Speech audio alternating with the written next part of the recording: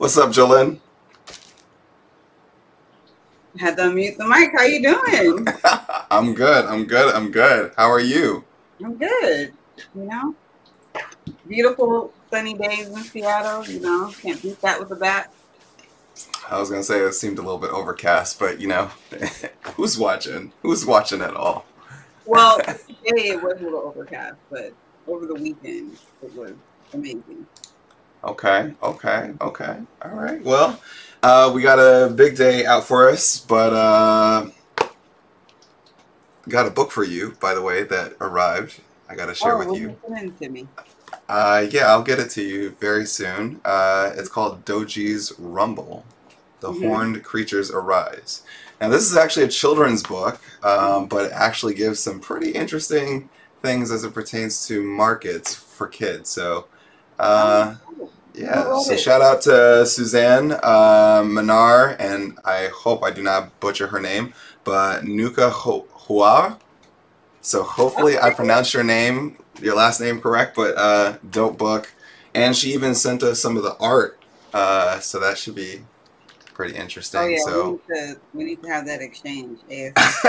I need to stop by our the PO box and see. I got some updates, so I'm sure there's something in there for you as okay, well. okay. All right, all Same right, time, man. Same time, homie. Same time. all right.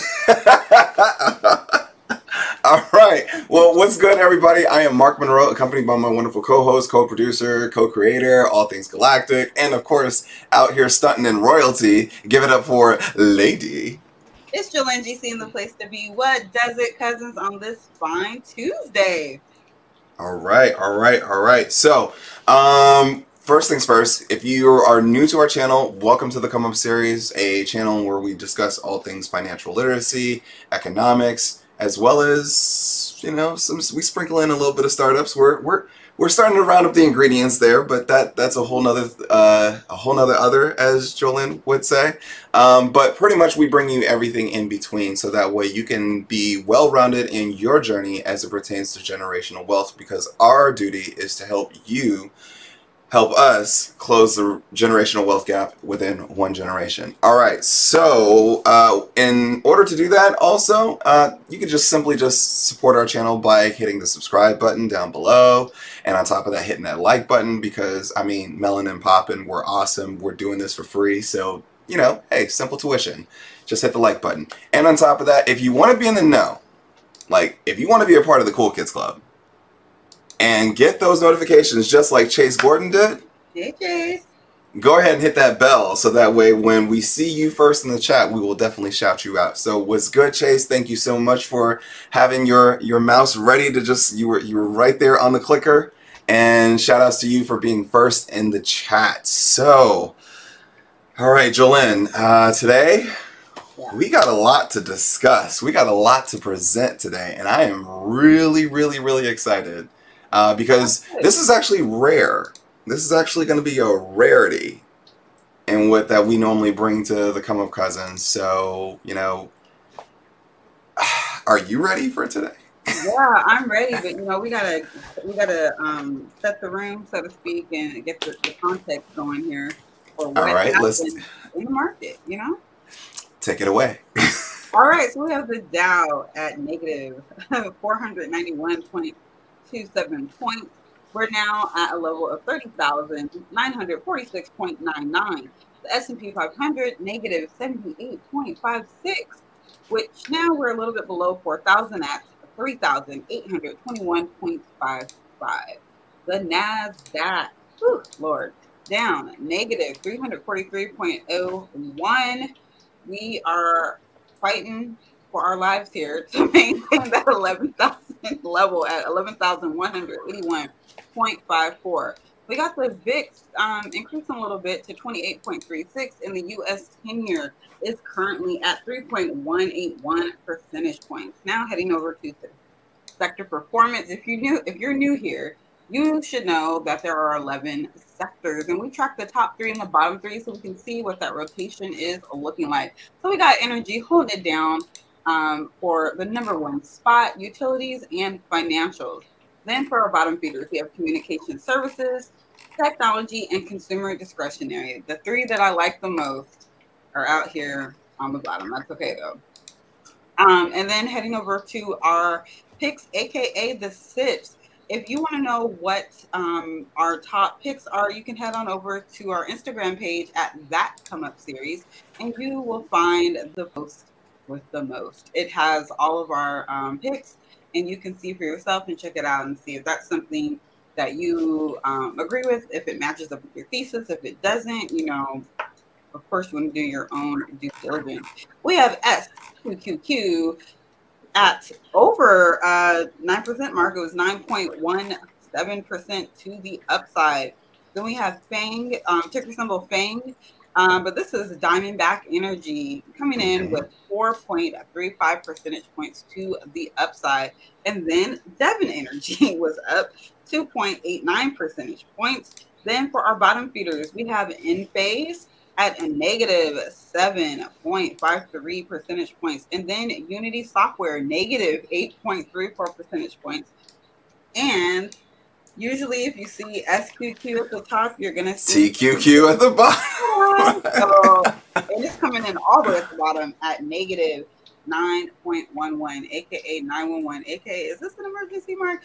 We don't know. So that is what we're dealing with today. I do want to just say right now in the beginning of the show that we have supplemental Sundays this Sunday, and that will be at 5:30 Pacific Standard Time and 8:30 Eastern Time. And this Sunday, the Come Up Cousins will be breaking down how to sell calls and puts. So be there, or be square, aka be around, so that you can tune into that and learn some more with your cousin. So Mark, yes. I saw the title of today's show, and all year we have been talking about like the importance of earnings. Right. And not just for the typical, not just for the, typical reasons, but there's some tremendous insight that can be gained. And, okay, Lakeisha, I just saw that you flashed that, Mark. Yeah. So, well, I mean, pretty much I was supposed to fly down to New Orleans. Flights got canceled. Couldn't find a pilot. So I was pretty much just stuck here in Seattle. And pretty much shout outs to the Biz Chiefs. They had invited me. Technically, they invited me, I think, the year prior, and I couldn't, we just got our wires crossed, but I really wanted to show face there. But since I couldn't be there in person, I definitely still, no matter what, even if I can't make it there in person, I'm still forever always going to, believe in showing up.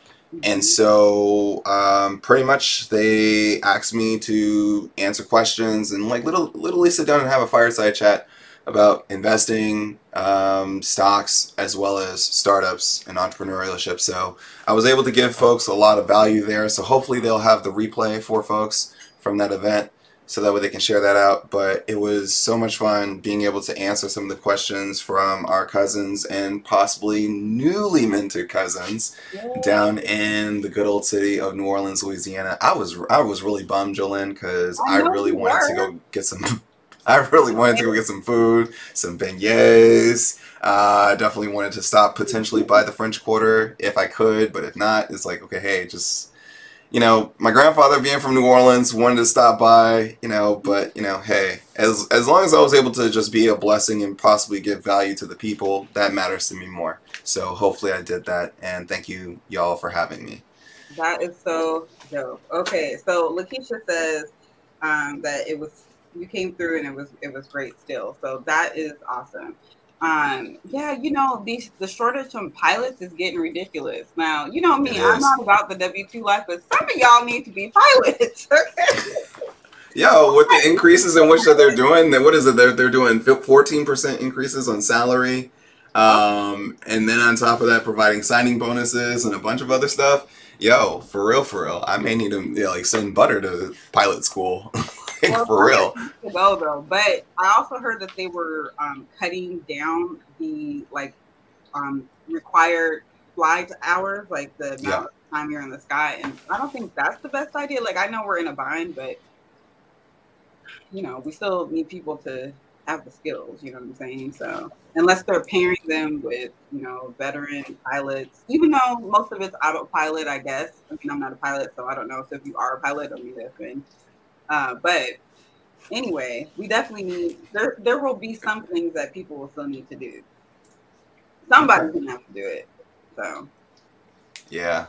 It was just last minute, like, where it was like literally coming down to the wire, and it was just like, okay, this is kind of like a situation. But I mean, hey, all in all, I was able to bless folks with information that I know, and also be able to speak on things in which that hopefully provided them value and in their journey. So that's all that matters to me. So yeah. So I mean, it sounds like this is a perfect opportunity to learn how to fly, if you're all about the earnings. And speaking of earnings, like, I try to do that segue. Speaking of, I was looking for the landing. Oh, okay. The landing stick. Okay, so today's title, Mark, we're talking all about the earnings. I know you're really pumped about this. So you ready to get into it? I am. So if you guys hear Butter in the background, he's over here like playing with one of his new toys. That's one of the things that he does now. So just please disregard. But it's kind of rare that you guys actually get I know it's kind of rare that we get like to bring out presentations for the Come Up School of Investing. And we just recently did it last Tuesday. But, honestly, today is somewhat of a special day because we're honoring one of our ancestors within, the community that is no longer here with us. I'm not going to just divulge into too much information because that's not my place. But I just want to say that this episode today is to honor them and bringing something of value because of the value in which that they brought into the culture and the community. So, prayers to that family. But also at the same token, I know that they're watching up above, so I better be on my P's and Q's and get it together and make sure that I rock out for tonight's episode. So without further ado, let's get into that, shall we? Yes. All right, so we are going to take, let's see if it's agreeing with us, ladies and gentlemen. We have reached the Come Up Series School of Investing, and today we are talking about earnings per share. Now, of course, we're going to get into also how it affects the stock, how it affects a stock price or the stocks. We'll get into that in a little bit, but let's rock out a little bit. So I'm going to remove myself from screen so that way you guys can have more screen real estate, so that way you guys can take notes and see what, y'all know what we look like, so we're good. All right, so here we are, earnings per share. So earnings, it should read the title as earnings and earnings per share as well as stock price. So, but to make it simple, we just went with EPS. Now, of course, welcome, ladies and gentlemen. This is a Come Up School of Investing course, so you know how we get down. You know how we are going to act up and everything else. So prepare yourself because it's about to be straight up lit. And on top of that, this is a year 3 episode because as you notice, we go a little bit deeper. We do deep dives into things. And of course, what you guys are gaining when it comes to, say, for example, pretty much supplemental Sundays and everything else, you're getting pretty much a full course curriculum. So let's get straight to it. So first things first, let's talk about that mission statement because it still doesn't change and pretty much the game needed change. So we decided to let the culture play cashier. That is each and every single one of y'all. That is forever, always our mantra and who we will forever be here at the Come Up series, and that will never change. So doesn't matter if I'm rocking the mic or if Jolene's rocking the mic or whoever else is rocking the mic. That's just who we are here at the Come Up series. So, and of course, with that being said, congratulations to all of you that are new to the Come Up series. You've been granted full ride scholarship to the Come Up series School of Investing. And for those in whom wish that have been here and you're now in your 3rd year or 2nd year, congratulations, you get another full ride scholarship. So, of course, always paid for by your wonderful ancestors that have walked this earth before you. All right, so let's get into it. Year 3, can you believe it? I can't believe it. So there it is. Take advantage of the tools that are available. We're going to get into it in a little bit. What is earnings and EPS? How does it work? The board setup, of course, as you know how we do, how stocks are impacted, and of course the takeaway. So we got a lot to get into, so let's move forward. So first things first, what are earnings? Now, of course, for those in whom which that are going to be probably listening to this just for the audio, since we haven't set up a podcast yet, since we've just been YouTube content creators, we're just going to read it out loud for y'all. So what are earnings? Simply, it's a company report card. So if you want it in its most simplest form. But if you want a little bit more granular data or a little bit more meat to the bone, excuse me, a company's earnings are its after-tax net income. This is the company's bottom line or its profits. Earnings are perhaps the single most important and most closely studied number in a company's financial statements. So, you know, this is really where the rubber meets the road. Normally during the quarter, you hear about a lot of hype, you hear a lot of analysts talk, you hear a lot of talking pundits speak on the media and everything else, as well as, you know, the folks, you know, on Twitter or other social media platforms. Everybody talks, but then the silencer that hits everybody is literally the earnings when it comes out. It's like everybody's waiting there on pins and needles, holding their breath to see what it's going to be like. Your traders are literally trading, and it's a 50-50 toss-up. And then on top of that, you have your other folks that are out there that are just watching and just looking and seeing exactly how things turned out. So again, we know what earnings are. So earnings per share. So earnings per share is a way to describe a company's profit per outstanding share of their stock. It's typically calculated on a quarterly or an annual basis. And then revenue is pretty much just in simplest terms, just like, for example, when you get a paycheck, that's income. Well, for example, when you get, you know, as a company, all sales are considered as revenue, money that comes in after, say, for example, whatever expense. All right, so the key takeaway is revenue and earnings per share are the heart of the fundamental analysis of a company's worth. Where you find these two things, that literally is the foundation of everything that will follow. All right, so let's just do something really simple.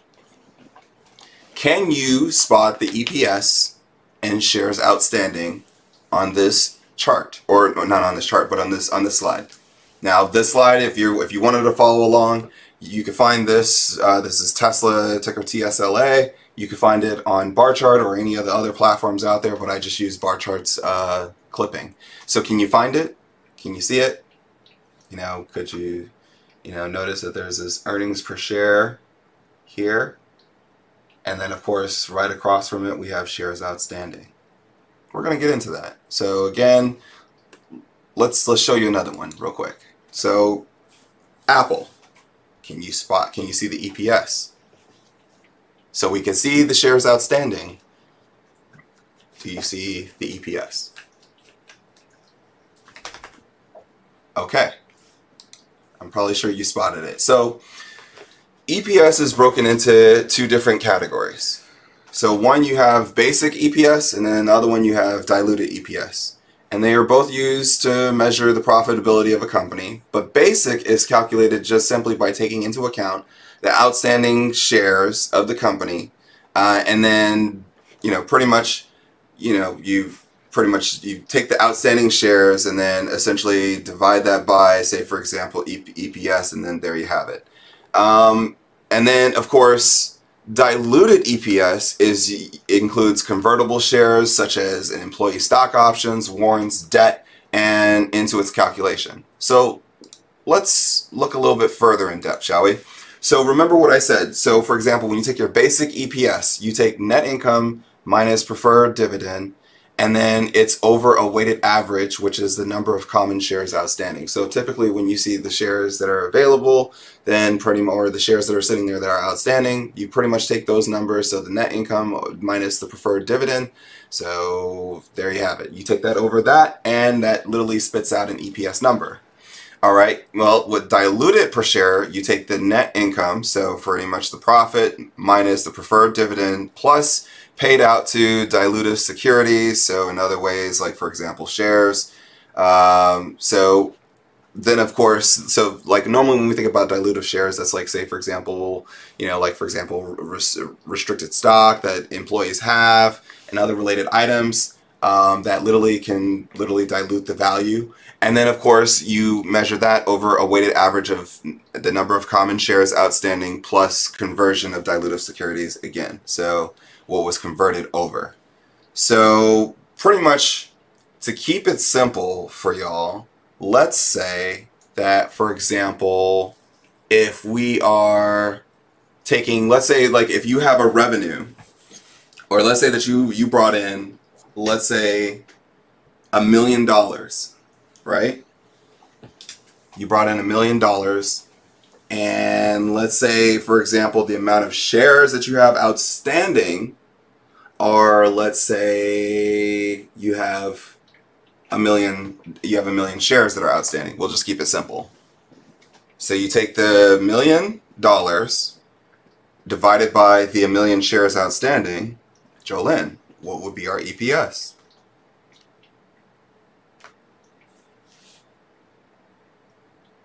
Is Jolene here? Oh, okay. So pretty much she's still taking notes over there. All right. So pretty much you would have an EPS share of 1, just simply 1. So your EPS would be 1. And then if you added in a bunch of other things, like for example, to add in the dilution, it just makes the math a little bit more trickier, but essentially it still breaks down to the same thing. All right. So let's move on to the next thing. So like, for example, I know I just said a lot there and I simplified it in its basic math format. So why should you care, right, when it comes to EPS? Like, why should you care? Well, here's the reason why you should care. Because it tells you how profitable a company is. Like, a lot of folks look at the EPS and they're like, okay, hey, when you normally see the EPS and the revenue that comes through when you watch CNBC and you hear the earnings report, many people just say, okay, hey, that's what came through, but why is it important? Because it tells you how profitable a company is at that current time. So let's look at so we either look at a high EPS or we look at a low EPS.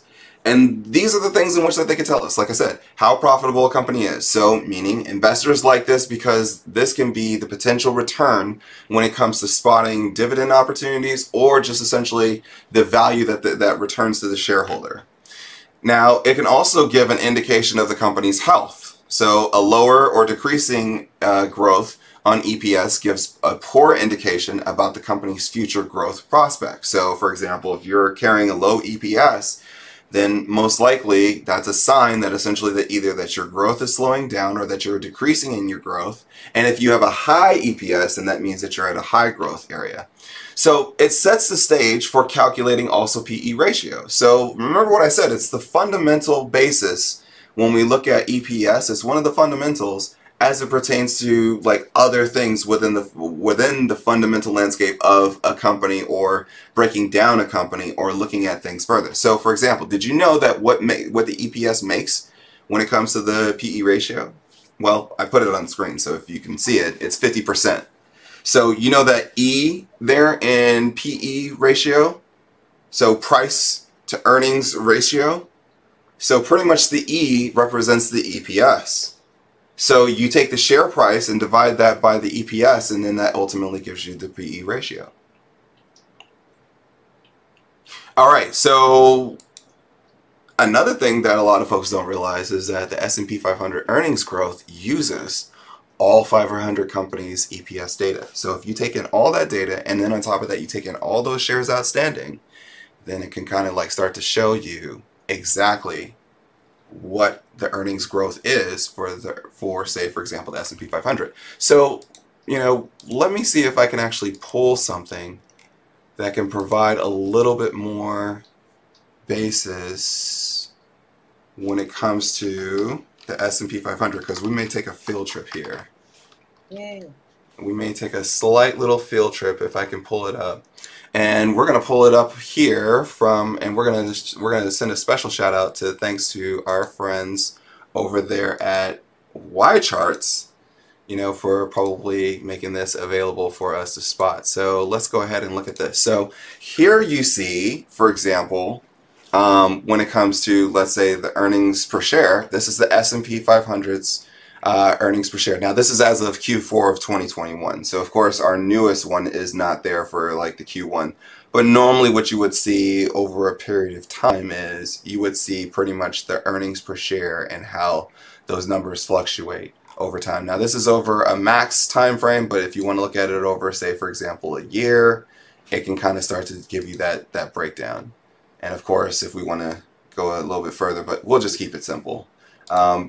If we want to go, let's actually go all the way back to, let's say, 2018, and then we're going to measure it to, let's say, today. So as you can see, the changes as it pertains to percentage and earnings per share. But then again, if we want to look at it as it pertains to just simplicity, where it's no percentage change, or just looking at it on a growth perspective, now that really starts to really paint the picture for you when it comes to earnings per share growth. Another thing that we can look at is over there at our friends at FactSet, which they have did this back in December 10th of 2021. They have projected that earnings growth would be pretty much at a 9%. Now, the interesting thing about that is because if we look at it, in 2021, we were at a earnings per share growth of 45.1%. But yet, at the same token, when you have such high growth like that, then you typically expect that you're going to see that we're going to probably have moments. Oh, wait, I actually don't have the screen up. So let me go ahead and share that with you guys again, because you guys are probably like, Mark, we can't see it. All right, so let's see if I can provide that to you. Okay, there it is. All right, so here we have it. Hopefully you guys can see it, where you can see the earnings per share growth back in 2021 at the end of the year. They have projected that pretty much for this year it was going to be at a 9% earnings growth.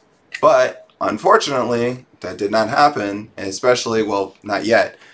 And so I'm probably sure that we're having to revise some of this earnings growth due to the fact of inflation, due to the fact of, say, for example, what took place over there in Russia and Ukraine, due to slowing earnings growth from some of the companies within the S&P 500.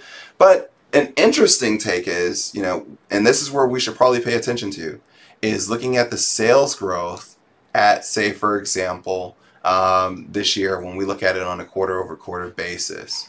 And so when we start looking at it, here is where we started to see like financials was down, pretty much it was projected at negative 8.9, but of course industrials at 35.9, consumer discretionary at 32.2, and of course energy at 28.4. Well, if you look at the tail of the tape as it pertains to this year so far, energy is probably the best performing of the S&P 500, which has completely rebalanced it from a 2.5% representation in the S&P 500 weighting to now about 6%. So very, very, very interesting. Now, of course, revenue growth was projected to be at a 7.3%. So these are the things in which that we're cross-referencing and comparing to and looking at it for moving forward over the next 12 months of what to expect. So of course, this is a pretty dope article. What I'll do is I will definitely make sure I copy and paste that and make it available within the chat for all of you to literally have access to that one. So that is, and if you go to FactSet, the beautiful thing about it is a lot of these folks, they will provide you with some of the, they will provide you with some pretty dope resources when it comes to, pretty much insights in which that they take the time to study and everything else. So there's that. All right, so let's get back to class after we just took that brief little, presentation and field trip. So that's a quick breakdown of looking at it from the S&P 500 standpoint. Okay, so let's go a little bit deeper, shall we? So why do stock prices rise and fall after reporting a solid earnings beat? Now, this is always something in which that, like, when you see earnings, like you probably saw earnings this year in Q1, where some of these companies, they reported strong, earnings, even though in the midst of everything else that was coming, and their stock prices still took a dive. And then in some cases, you saw other companies where it's like they took a upside. So here is something where tonight I'm actually going to give you guys some of the stuff in which that has been looked at and give you reasons for why is it that we typically see why stocks either rise or fall after reporting a solid earnings beat. So when we say a solid earnings beat, just as a heads up, when we look at that, so just for the sake of, for folks to understand, let me give you some reasons or some metrics in which that people look at first before we even go through that next period. So when we look at it, we look at one, of course, the most basic thing that what we said early on is we look at revenue, right? So that's the first metric that everybody looks at, revenue, aka sales. This is the amount of money, like I said, that you bring in that is generated over the past quarter for selling products or services. And then, of course, we talked about the second metric, which is earnings per share, which translates to the actual profit that the company keeps. So a higher EPS means the company is more profitable and has the potential to grow faster, as we spoke about, and likely to pay out more to its shareholders through earnings increase and or dividends. So we talked about that, but just as a heads up, just in case if you're a little bit stuck, as a refresher. All right, so then there's another metric that a lot of folks, tend to pay attention to. These are the three things that everybody always watches. So for example, another thing that I hope that you're writing this down. Metric 3 is guidance. So when an earnings report is released by a company, many investors mistakenly focus only on whether it beat revenue and EPS estimates. However, this is a huge mistake, as something called guidance, although can also significantly influence a stock's price performance. So for example, if you had a company that said, okay, hey, their earnings growth last year was at, say, for example, 25%, and then in their guidance they said that we're going to raise our full year guidance, and this year we're going to go from 25% to 50% growth. How would you feel about that company? Mark. Yes? The slides are stuck. No, it's supposed to be. I'm just literally just speaking right now. Okay. So if it's 50%, then pretty much, so that way you guys can, not think that I'm over here stuck. So if it's a 50% growth, then pretty much, that's a good thing. Now, if a company turns around and tells you, oh, well, yeah, we remember when we had 25% growth last year? Well, we're going to have to guide down a little bit. We're not going to be able to match that. So we're going to say that our growth this year is probably going to be about, maybe negative 5% because we're probably spending a lot. Now, as an investor, are you more inclined to invest in the company that is telling you that they're raising their full year guidance and they're very confident in telling you that they'll grow by 50%, or the company that's telling you that they're going to go down by 5%? Well, it depends. Well, off bat, yes, you're going to go with the one with strong guidance. But if you have a strong thesis in that company and it's early on and it's like an Amazon, for example, and they're just using their money to reinvest back into the company, well, long term, that one might win out. Yeah, true. Some simple things when we look at guidance, right? There's weak guidance, there's sane guidance, and then there's also strong guidance. So pretty much weak guidance is the company is lower. As we said, they've lowered their expectations. So they've told analysts, hey, don't expect much from us, or don't expect as what we did last year. This year is not going to be that type of year. We're not that guy this year. And then, of course, if it's sane guidance, then pretty much kind of like what Tesla does. Tesla says that we're pretty much expect 50% growth year over year. So it's rare to find that, but again, it's, it happens within some companies. So again, that's just pretty much just telling you, hey, what we did last year is probably going to be equal to this year. And now, of course, if we do better than that, then great. If not, hey, we're still going to fall within, on average, we're going to fall within that line. And then, of course, there's stronger, aka the higher guidance, which means that you've raised your guidance. So this is pretty much telling them, expect us, we're here, we're out here in hella traffic, and honestly, we ain't slowing down for nobody. Now, there's some other metrics so that way I can move on because, of course, I want to get to this final slide. But there's other things that you could look at, like, for example, unit sales, and then also within tech companies, they look at users and subscribers. So, for example, you look at Facebook, Twitter, also, well, TikTok's not publicly traded, but Netflix, and sometimes even in Amazon Prime, like, for example, with their subscriber count, maybe even also with, say, for example, with Apple and their unit sales. So 9 times out of 10, have you noticed that most of the time, they don't care about iPad or MacBook sales? The only thing that they really care about is, say, for example, iPhone sales. Well, it makes sense because when you think about which one is the higher margin item, you're going to go with the one in which that you pay attention to the most. Okay. I don't know what he's doing back there, but, you know, all right. Yeah. All right, so let's get back to this presentation because it's kind of like playing bingo. And shout out to one of our cousins that's coming all the way from, giving us the good morning all the way from Manila, Philippines. Shout outs to you. All right, so let's get back to this because this is where it gets a little bit interesting for everybody. And so we talked about the metrics that are used, right? Now let's talk about the other stuff. Like, for example, it could be any of these things in which that could either rise, that could either tank the stock, or it can also send the stock shooting sky high. So, for example, let's look at the metric of high expectations. Now, we've all seen this. Like, for example, when investors, for whatever reason, expect a company's earnings to beat all analyst estimates by a significant margin, this can cause a massive amount of buying up until the earnings report is released.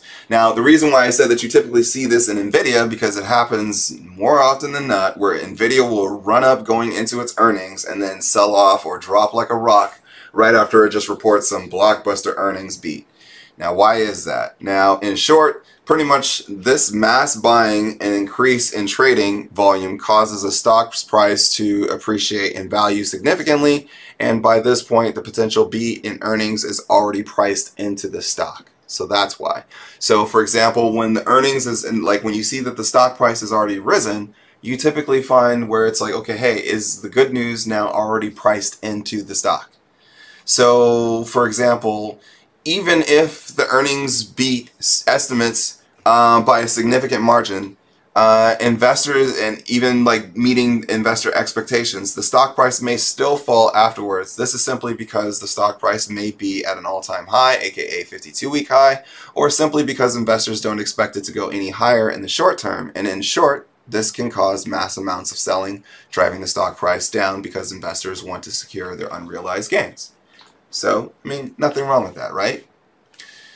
So then we go over to changes in management. Now, this can be different because this can send shockwaves. It could either, one, be a good thing or it could be a bad thing, depending on who the incoming management is. So during an earnings call, the company may announce that someone in upper management, such as a CEO, would be leaving the company shortly.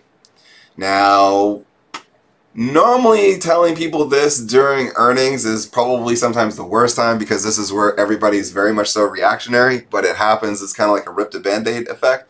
So this especially is the case if a CEO did well and drove profitability for the company, and if the CEO is one of the founders of the company, or if the investors are not confident in the CEO's ability to fulfill this role adequately and continue to grow the business further. So another example that we can look at is, say, for example, when Steve Jobs passed away and then it was passed on to Tim Cook.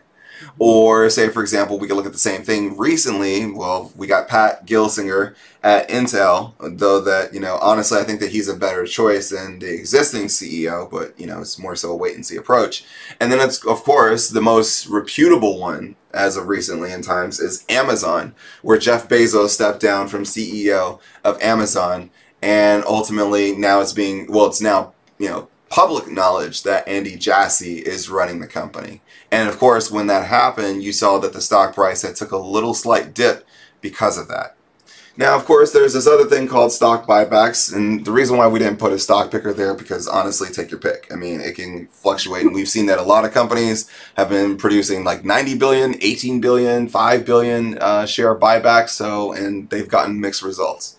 And there's a reason for that. Another reason for a stock price falling after an earnings beat may be due to the company buying back outstanding shares in the company. Now, a lot of you guys are probably asking me like, Mark, well, why is this like a bad thing? Well, look at it from Wall Street's standpoint. Well, this could be something where we talk about EPS artificially being driven higher, which can lead to a somewhat misleading earnings report. So this in turn can cause the stock price to fall after an earnings beat, especially in cases where investors believe the current stock price is overvalued. So, and this could be amongst various different scenarios, but, essentially, if you see that essentially that the stock buybacks, because of the fact that the price is being pushed up and ultimately impacting shares outstanding, that can inflate the EPS price, which means that essentially it can flash a signal, especially to some value-based analysts or value-based investors or folks in which that are really paying attention to PE and EPS. They could probably say that that's inflated and ultimately that the share price is way too overvalued and ultimately trigger a sell. Then there's things like, for example, debt levels. Again, take your pick. Because there's a lot of companies out there that are holding on to debt. And so, but here's the part, like some of you are like, well, Mark, isn't some debt good debt? Yeah, it is. Like, for example, when you actually have the cash. But if a company beats earnings, but analysts and investors realize that the company has taken on a lot of debt since its last quarter to the point where it may be considered risky for the company, then that can be something of a red flag. So the amount of debt that is considered risky for any particular company depends on a number of factors, such as the levels of debt. It can also be like, for example, if they need to make interest payments and the cash a company currently has on its balance sheet. So, for example, why is it that nobody cares when Apple it takes on debt? The reason why that they don't care is because Apple has over $200 billion in cash, which means that it's like, okay, they're good for it. And then on top of that, what they bring forth, like if Apple wanted to, say, for example, bring in a $90 billion, let's say, loan or take on a $90 billion debt, right? But if they got $2 billion in cash, $200 billion in cash, and then on top of that, they are also producing, the average amount of revenue that Apple brings in is anywhere from $80 billion to roughly $115 or $120 billion in revenue. So that's a lot right there. So essentially it's like, yo, can they pay back their bills? Yeah. They can pay back all our bills. But let's say that if this was a company like, for example, Tesla, taking out, let's say, $50 billion. Tesla doesn't have, to my knowledge, $50 billion in, say, for example, cash sitting on the side, so then an investor can look at that as a potential holdup, and that could be a potential red flag that could send the stock going downward. Then, of course, we have your hedge funds and your money managers. So big hedge funds and money managers look to enter and exit stocks when there is higher amounts of liquidity, or in other words, when there is high amounts of volume trading occurring in a particular stock. Now, of course, we've seen this in where a lot of hedge funds got exposed in 2021 due to the pretty much the short interest. And of course, retail and some other institutional investors got involved with that. And it became the spectacle, as we know. So pretty much the days surrounding an earnings report are generally when more investors are trading in and out of a stock. I mean, we all know this. So, which leads to higher amounts of trading volume. So, which means that around these days, you're probably going to see a lot of volume surrounding either going into the earnings or after.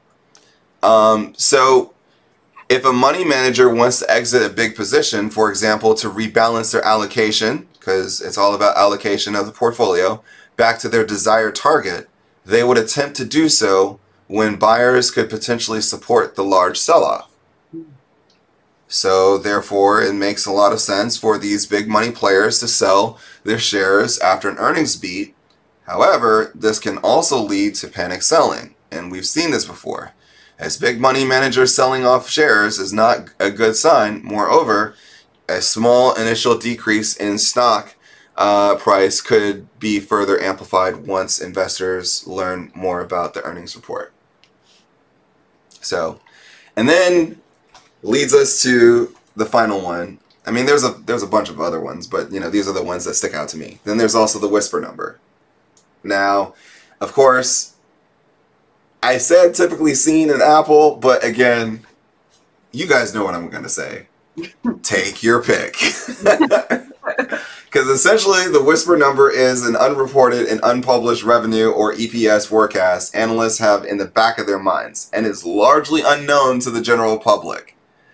So, the interesting thing about a whisper number, though, Jolene, is that it may have a greater impact on the stock. And on top of that, typical, like, it's like it pretty much has a greater impact on the stock's movement, just as a heads up. Mm-hmm. And the other part to that is that it may be more accurate as well. When we think about typical analyst estimates, mm-hmm. the whisper number is probably the most, like many times it's like, okay, hey, you get there, it's like the most accurate. So an analyst may believe a company will earn, let's say, $2 per share. So in their EPS, they'll be at $2 in the next quarter, but is really hoping it will earn, let's say, $2.10 per share. And when the earnings report is released, the company actually earns a 205 and beats on the earnings, right? They beat on, you know, the top and bottom line, but did not beat the whisper number of 210. This can lead to a large sell-off, causing the stock price to fall on an open market.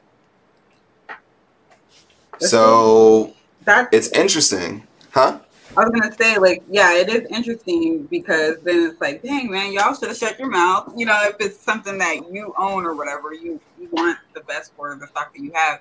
But then on the flip side, when the company comes through and beats the whisper number, that's like the best PR.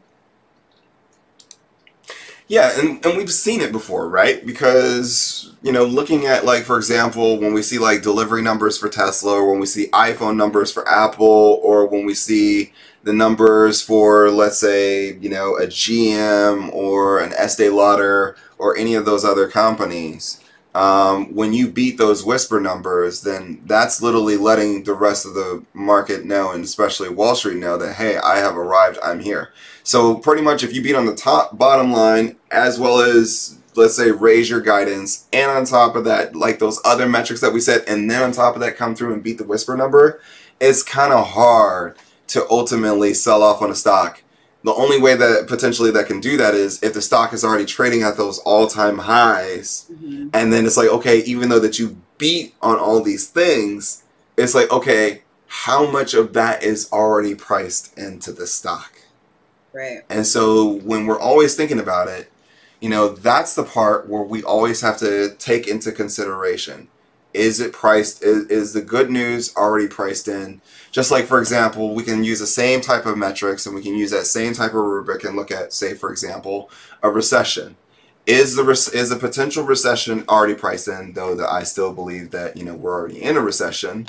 And I think that, you know, the data from the GDP number is a lagging indicator. So, of course, it's going to report that probably we're there. I think that ultimately in looking at it, when you see that, like, now companies, like when analysts have to go back and revise their S&P earnings growth numbers, so their S&P target numbers, based upon, they adjust those numbers based upon the 500 companies that sit in the S&P 500, based upon looking at, say, for example, what their earnings, what their potential earnings growth looks like, aka EPS. Gotcha. And those things can have effects on stocks. So that was great. Now the question is, all right, so, you know, we're come up cousins, right?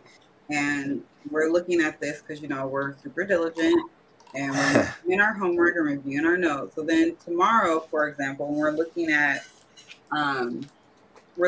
different earnings, maybe it's even companies that we don't even really care about, but we're just using this as an example. Or to, you know, to track to see what's going to happen. Like, what's the most practical approach to really maximizing what was shared today? So the biggest thing is, and this is where it's like you have to go, you look at the earnings report, but then you also have to go and look at what we call the 10Ks. Because the 10Ks will kind of like give you an idea of what to look at for over the next 12 months. So, and that really matters because then you can see what their 12-month EPS number looks like. and then start to put into perspective and then start to calculate, okay, hey, now I've got my EPS number. Now I see the amount of shares that are outstanding. Now I see, say, for example, how is it that I can calculate PE ratio and see exactly where we are. So, for example, where we see a lot of PE ratios have literally gotten annihilated or ultimately brought back down to earth. Everybody on Wall Street is saying the same thing. You know, pretty much PE ratios are showing us that these stocks are oversold.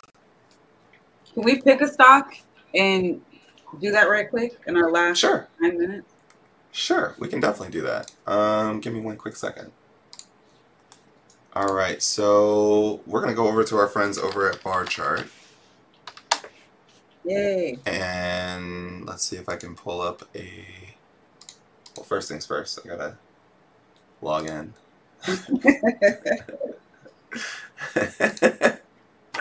All right, so let's go ahead and pull it up. So I have bar chart up and running. So here we go. We have bar chart up and running. So let's pull up. Let's choose the ticker. Someone said Neo and someone said Disney. Okay, so let's look at Neo. Now Neo is, you know, had a lot going on recently. But again, so currently they're sitting at a negative earnings per share right now. And of course they have, let's say, 1.6, what is it, 1.6 billion, 1.6 million shares outstanding. I'm going to take this off the screen to make it bigger. Yeah.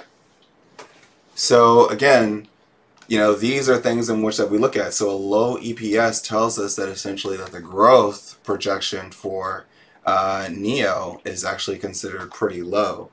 And so again, we don't expect, so which means that they're going to be probably either at a decreasing or at, say, for example, stagnant growth. And then of course, when we look at, let's say, like one of the things that I love about, say, for example, bar chart is not only do they have price to sales, they have price to cash flow, but you know, Neo is not applicable for some reason. And then they also have this thing called price to book. So these things I love, and then of course they have the price to, you know, PE ratio, which is pretty much 0. Now of course that makes sense because of course if you have a negative EPS, and then of course share price is sitting at 22, then that's going to have a significant impact on, let's say, the viability of Neo as a company. And that's where it's like just me looking at it from a simple basic standpoint, where Neo probably looks like probably something that if you're looking at it over a 5-year span, 5 to 10 year span, that's where really you have to look at it in the sense of, okay, hey, when can they get to a point where we can say that the growth story for Neo will come back. All right, so let's look at another stock because I know that folks are on here. So we said Disney, right? That was the next one, yeah. Okay, so Brandon wanted me to look at Disney. So Brandon, I'm pulling up Disney, sir. And so we have Disney. And as you can see, Disney has EPS at 3.3, solid shares outstanding, price to earnings pretty high, so their PE ratio is still pretty high. Normally it's like, you know, at a basic value, you'll pretty much see them at, you know, pretty much a 14, 15 for a value-based company. So they're trading pretty high, and at the same token, their price to book and everything else is pretty solid. So I think that, you know, Disney is in a strong point. The only problem is that's really hurting Disney right now, I would probably say, is the fact that, again, you know, you're in a position in which that you're in I think, in my belief, I believe that you're in a recession that's caused by supply, which is ultimately going to potentially, for investors, which has driven down the EPS for Disney, well, that has driven down the PE ratio for Disney, is because of the fact that, again, is the growth story for Disney, is it about to slow down? And I think so. That is going to definitely be the case if it hasn't already been so. And that's the reason why investors are going to be paying attention to, especially in this earnings quarter. They're going to be paying attention. Like last quarter, I had given the theme that, it's all about bend but don't break. This one is going to be, okay, there is no bend now. It's either you're going to break or you're going to show that you're still strong. That's what it's going to boil down to. Okay. Should I look at a few more stock tickers or? Yeah, let's look at I guess let's look at Amazon. I think that was, or Square. I'm sorry, Square was the next one. Okay, so one of our cousins, 11 Barrios, JL, asks for Square. So if we're looking at Square, an interesting thing about Square, currently right now is pretty much at a flat EPS.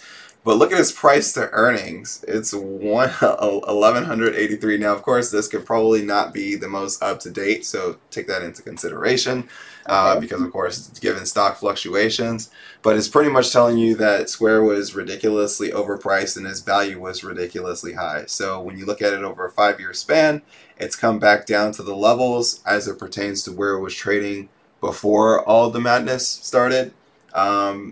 And you have to take this into consideration. The stock is not the company, and the company is not the stock. I have to give that quote. Shout outs to Jeff Bezos on that one because it still rings true and supreme. And so the reason why I say that is because of the fact that, you know, a company can still be bringing in sales, it could be moving units and everything else, and yet the company is showing strong signs of growth and whatnot. And at the same time, it's like the stock can be getting crushed. Mm-hmm. Yeah. So again, it's like you have to sometimes take the stock price of what you see with a huge grain of salt. And at the same token, I mentioned this a little bit ago, is that we get so scared, and I'm gonna come off share screen to address the cousins on this one. We get so scared and spooked or, you know, nervous. And I can understand it if you're trading, but if you're say for example investing and you have a long-term strategy, you know, there should be no reason why that you should be spooked or scared of what's happening in today's price if the day that when you chose to invest in the company. And it's always amazing to me when I sometimes sit down with folks and I was like, okay, hey, well, this is my, you know, when they sit down and tell me that this is my 5-year to, let's say, 7-year thesis for, let's say, a company, right? Mm-hmm. And it's like, okay, so this is your 5 to 7-year thesis, and then the company has, let's say, a bad half year or a bad year. Then it's just like, and then it's like, of course, you're seeing the stock getting crushed. Right, but that's just. But it's like it's just a small moment in time in which that you're looking at and saying, okay, hey, well, you know, the stock is reflected on what's happening today over, let's say, the next 6 to 9 months. But your thesis was built over the next 5 to 7 years. Now you have to go and look at the company and say, okay, hey, is the company still doing what they said that they're going to do? Are they still, say, for example, you know, killing it as it pertains to growth and sales? Are they still moving product? Is their service business still growing? You know, it could be a various different business, so I'm not going to narrow it down to a specific one. But if that thesis is still intact and if they're still showing signs that they're still in a growth phase, what you may see in the stock market is only just a reflection or a heat check of what everybody's feelings are today. Yeah. But that's not a reflection of the actual company and what it's doing. Now, in some cases, you see the stock react based upon what the company may have told you, and then the stock will react. But again, it's still a heat check of what everybody feels as it pertains to value. Now, Warren Buffett goes through this spiel, and I don't really quote Warren Buffett a lot, but you know, when the man is right, the man is right. And so one of the things that he says is like, and I mentioned this when I was speaking to folks at the conference, Mm-hmm. and I did a special shout out to the women in the room, and I said, hey, if there is a pair of Christian Louboutins that sell for $1,200 a pair, how many of you are buying? And nobody raised their hand. Of course not. Nobody wanted to pay $1,200 for a pair of Christian Louboutins. But, and I switched it and I said, okay, hey, Christian Louboutin said that, okay, hey, we are overstacked in inventory. We got to move in. This inventory's got to move. So now we're going to go from selling $1,200 to, let's say, we bring it down to, let's say, $150. And I asked everybody, if you see a pair of Christian Louboutins that are being sold for $150, how many of you are buying? I'm buying all of them. Everybody raised their hand. Yeah. everybody raise their hand. Like, for example, if you live in Hawaii and if a gallon of milk is $12 a gallon, but then all of a sudden, the very next week, it's like by the, I don't know, a lightning struck or something like that. Milk went from $12 a gallon to, let's say, it went down to, let's say, $5 a gallon. Are you buying? Drink milk, yeah. Yeah, like, for example, like Jolene, if there's a piece of art from an artist that you know that is like a legendary artist, but for some reason that painting went from, let's say, $50,000 to then all of a sudden you find one of their pieces of art at somebody's selling the piece of art for, let's say, they're selling it for like $1,000. Are you buying that piece of art? See, again, it comes down to the fact that, again, that like where we look at it, where we get afraid because of the fact that we see a stock price fall. But that's where I said, it's like, the people in which that normally get freaked out about that is because of the fact that either they're new to the market, or two, it's like they haven't really, like, they don't understand where they are in the cycle, or it could just be it could be a multitude of things. But the real ones know, like the real ones that are like really, like the ones that truly make money in such markets, they are the ones that are literally going through this phase. And wow, interesting lighting effects that I just noticed here in my room. Like, whoa. Over, that's why. So the interesting thing that I noticed, though, is this is the time in which that money is to be made. This is that accumulation process in which that people start to accumulate shares, or they start to like literally stake their claim and say, okay, hey, this is where I set my positions.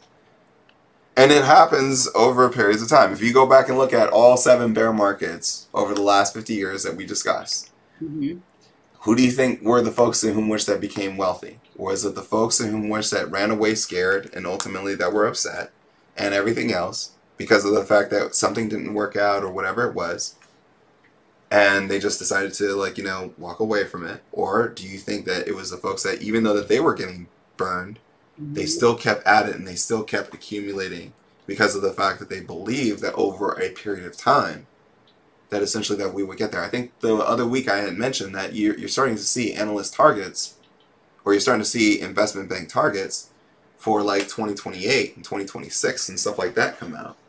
They're not just coming out for no particular reason. They're coming out with a specific focus to let people know, as a reminder, that where we are today is not where we will be tomorrow, or a year later, or the next year. Like the whole idea behind, say, for example, when I set that thesis forth of the rolling forest and the roaring 20s, if you think about it, over 2-year spans, is like, yeah, you're going to have some moments in which that you're going to take some punches in the market. But when you look at it over a period of time, you may have a bad year in the market. And I don't know if people remember in that episode where I actually removed some of the investments off of the table and said, hey, this is because an investment didn't work out. But even when a specific investment didn't work out, if you look at still where you end up, even though that one investment didn't work out or 2 investments didn't work out, you still came out better than you were from just sitting there and doing nothing at all. And that's the point. Like, that's literally the point. When you think about investors, like, and I'll bring you into my world. Out of all the startups that I've had the privilege of investing in, right?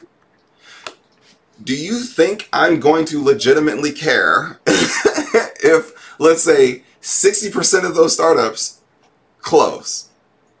No, because you already knew what the risk was going in, but then you still have the other 40% that, could like seriously knock it out the park. Correct. And so when you think about it, and I gave the breakdown for everybody on Saturday, and I'll give it to everybody here tonight.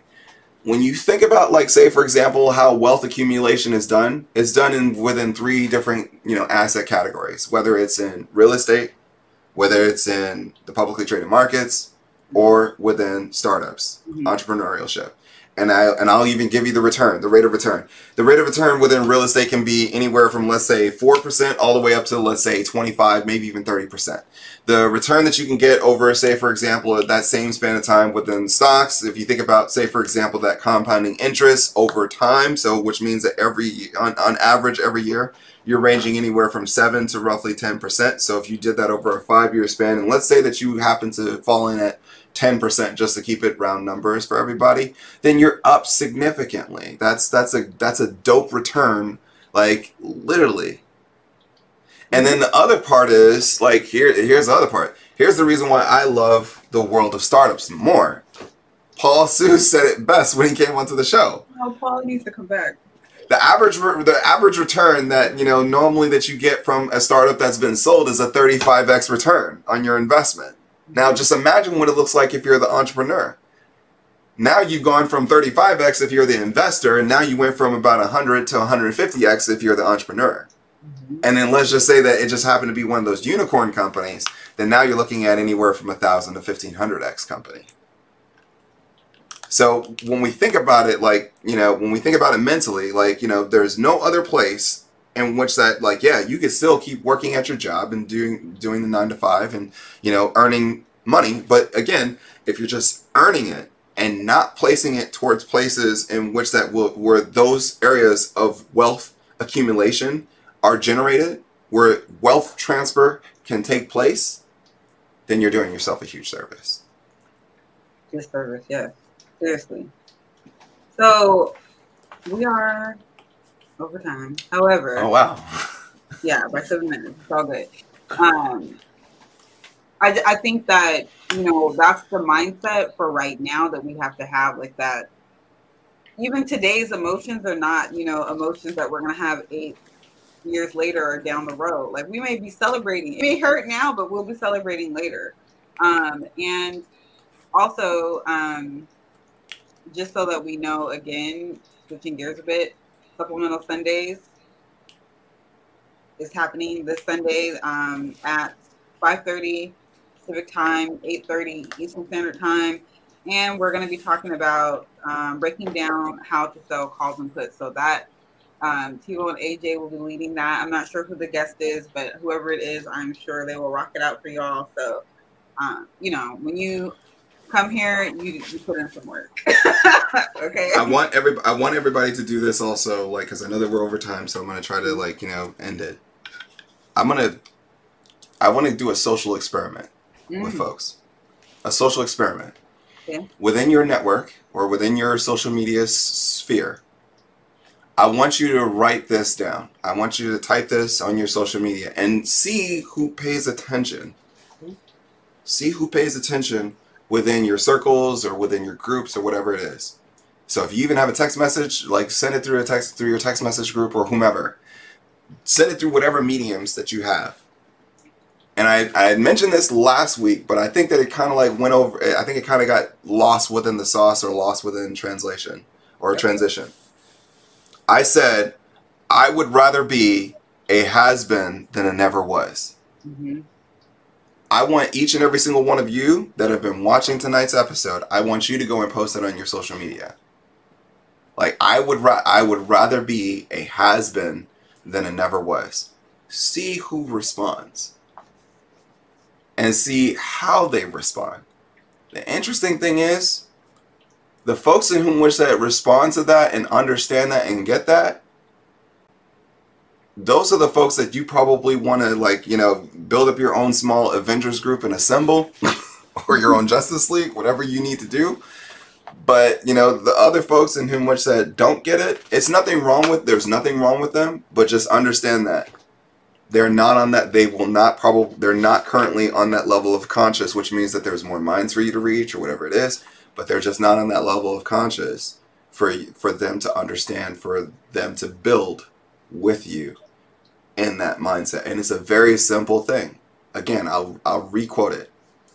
I would rather be a has-been than a never was.